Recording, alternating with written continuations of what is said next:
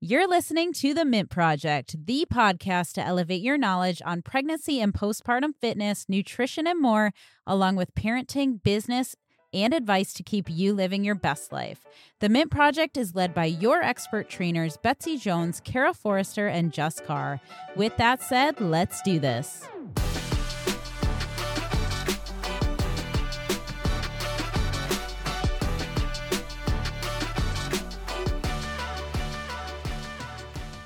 Trainers, did you know that 85% of women will become pregnant in their lifetime? This means that you will work with pregnant and postpartum clients. So get the information you need to safely and effectively guide your clients through this chapter of their fitness journey and become an expert in the space. Not only will you learn about movement, you'll learn about nutrition and mindset from fertility through pregnancy to postpartum, as well as how to market yourself as a professional in this space. You'll interact with the Mint experts throughout the course, giving you the guidance and accountability to finish and get to work. Head to themintproject.com and go to the education tab to learn more. All right, guys, welcome back to the Mint Project. Last week, we talked about postpartum stigmas and how annoying some of those are. And this week, we're going to expand a little bit more on how to develop the right mindset if you're a mom and if you're a trainer, also how to help other moms and women coming into your gym develop the right mindset for training. So if you missed that one, go back and listen to it because it was a goodie. So let's kick it off. What were we chatting about before we hopped on? Your kids while you're on the toilet is what Kara was talking about. Yeah. So I went to the bathroom in between our recordings, and I came back like really fast because I'm like the world's fastest peer. But it's like when your kids are good. Yeah, it's very I feel like it's like a waste of time for me to be in the bathroom. So I try to it's really bad. I'm like, I'll go when I hold it, which is horrible. It's not I good. know it's I do so the same bad. thing. Not good. And I tell my daughter, I'm like, she goes all day without going. And I'm like, I do the same thing. So I literally am like, I don't want to stop what I'm doing to go to the bathroom. But when your kids are little, you hide in the bathroom. Yeah, that's what I was saying. I was like, well, sometimes I go in there. That's our little break. But is it effective? That's what we want to know, because not always. I mean, I have a video of they'll find you literally on the toilet, and Kaya is right in front of me telling me about the snack that she wants and just asking for it, and Jack has a toy that he's just like shoving in my face. So, I don't know. Yeah, they don't is care. Is that a place of calm and quiet and recluse? Probably not. No. Not for most. Crew is like kind of potty training right now. So if we're on the toilet, he wants to check it out, see what's going on. Like, what are you doing in there? What's going on? Get out of my space, dude. That's a private area. Oh, potty training. Oh, that's a whole potty nother training subject. Boys. That's a fun topic. That was, I think, one of my least favorite phases as a parent was I don't know if I've cried as much as the potty training phase. Great. Sorry. Really? Super. He's going to be so easy. Really looking forward I'm to sure it. he's going to be so Yeah. easy, but Mila didn't want to do it. She just didn't want to do it. And then she would hold it all day, and it was just, it was fun. We figured it out. Oh, no. Lots of bribery. They'll get it.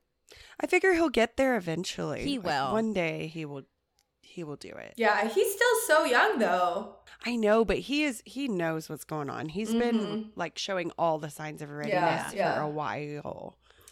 Yeah, well, and he'll tell us he's got to go. He's got to go, and he'll go stand by the toilet and do it in his diaper, but he will not sit on the toilet. So cute. So cute. Well, I just had Ray do it. Oh yeah, there you go. Yeah, Ray just That's took a good over. idea. He potty trained Kaya, and he did a great job. So I think, I don't have to worry Oh about yeah, you need to tell that story, because what does he do? He threw my it in the gosh. shower, right? Yeah, he got this from our brother-in-law when they were potty training our niece. And so he just decided from the very beginning, if she had an accident, he was going to give her a cold shower. And so we're at my auntie's house. I had no idea that this was the plan. All of a sudden, Kaya's screaming. And so I run into the bathroom, like, what's going on? And he's like holding her under the cold water. I was like, what are we doing here? Oh my Yeah, gosh. and she's just screaming her head off. And everyone's like, is she okay? And I said, I guess she can get it having a cold shower because she had an accident. But for her, it worked really well. She had maybe 3 cold showers. Oh my gosh. And she That's actually hilarious. potty trained really fast. But I don't know. He did a good job potty training her. But he was not about to. He was like, I'm not going to deal with this. We're just going to. Did he throw her? Is she in her clothes? Like, you're just going to be. No. No, just like he just gets her bottom, you know. Okay. She had to take a shower. Got it. Oh, yeah. So, yeah. Holding her just under like the get water. her wet, you know, with the cold water. Yeah. Poor thing. But I mean, it was effective. So Whatever works. Oh, Ray. it's still sometimes Whatever she'll say, works. she'll say, I don't want a cold shower. I'm like, okay. She says shower the way that Ray says it. Shower. Baby.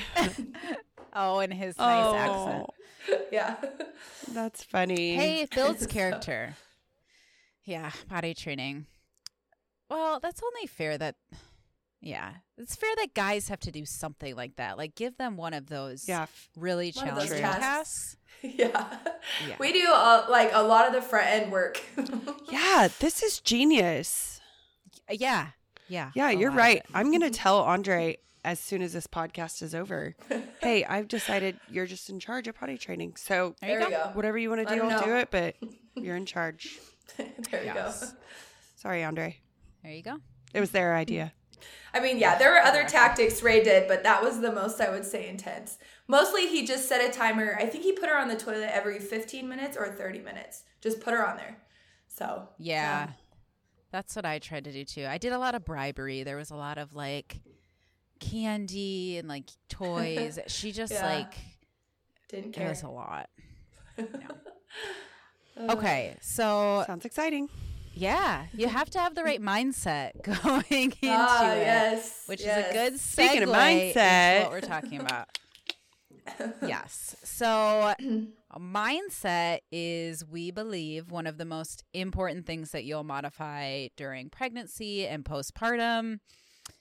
And why? Like, especially if you're someone, well, not even especially, because for everyone, but if you're someone who's used to training really hard in the gym, it's going to be a little bit harder for you to take a step back, or for most of us to take a step back. And then as a trainer, to help those athletes who are coming in and really used to doing it all, how do we help them step back? So, and like, why?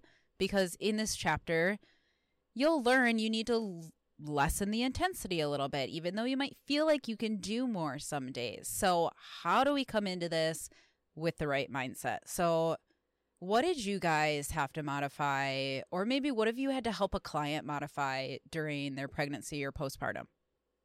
Yeah, so for me, it's kind of funny. One of my really good friends, she's a coach at my gym. When I was pregnant with my daughter, I don't even remember how many weeks I was. I told her, this is my first baby. I've just decided for these next few weeks, I'm really going to work hard on like rope climbs and box jumps. I want to get really good at box jumps. And she'd already had 3 kids, and she's just kind of laughing at me. She's like, okay, Kara. And that was before I knew anything. Like, I didn't know. I hadn't really started, studying. And so she brings that up all the time. She's always laughing at me about it. She's like, how are your box jumps going and stuff like that, like when I was pregnant.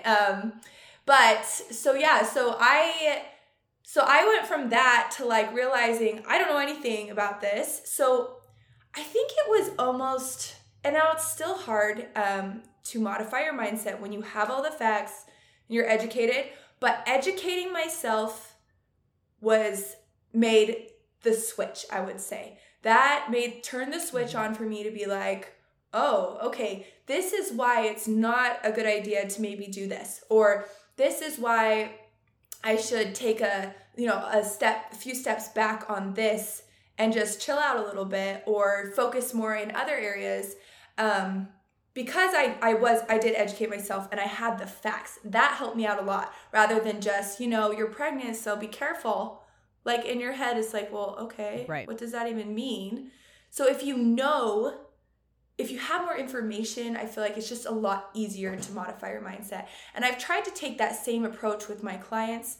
I teach them anatomy, I teach them different things, and I try and, just give them that future. We're training now so that we can also be set up for the future, which is when you want to still be able to do all this fun stuff. But yeah, just training correctly now will help you in the future. I guess that helped me too. I think reminding clients what is the point, whether it's from when they're trying to conceive, which is a whole nother topic in and of itself, or while they're pregnant or postpartum. Specifically speaking about during pregnancy, I know I've got a client right now who's just in her first few weeks and her heart rate is just spiking and she's feeling so tired, which is very frustrating for her. So as a trainer, I think the main thing to do is just remind them, what is the point of why you're doing this? Right now, you're not working out to like have this rockin' summer bod, right, which everybody's real concerned with right now. It is to feel good about yourself. It's the mental benefits. It's the physical benefits as far as staying healthy for yourself and for your baby and keeping moving. Like for me, I always just needed to tell myself I'm going to the gym today to move. It doesn't matter at what pace. It doesn't matter what that movement is. I just need to keep my body moving. Yeah. And I think it has social aspects as well. Like if you go to a gym, just seeing other people, it's kind of nice, If you don't go to a gym, you just go for a walk with friends too, there's just a lot of benefits. Well, in postpartum, if you come up to the gym, even if you're just doing, let's say you're really just working on breath work alone, you can do that at home. You don't need to go to a gym to do that. A, will you do it at home? And more importantly, B, is the socialization, especially during this likely highly stressful time of life, going to be good for you? Absolutely. Yeah, for sure. I mean, I wish I would have had someone like you guys and how you're talking about your clients talking to me when I was pregnant, because I very much have always been of the mindset of like going hard in the gym, and I struggled a lot with my weight growing up and nutrition, and that's why I'm so passionate about nutrition now, is because I did not have a good relationship with that growing up. And so especially when I was pregnant and gaining a little bit of weight and not able to work out, it was very hard mentally to tell myself that that was okay and be okay with that.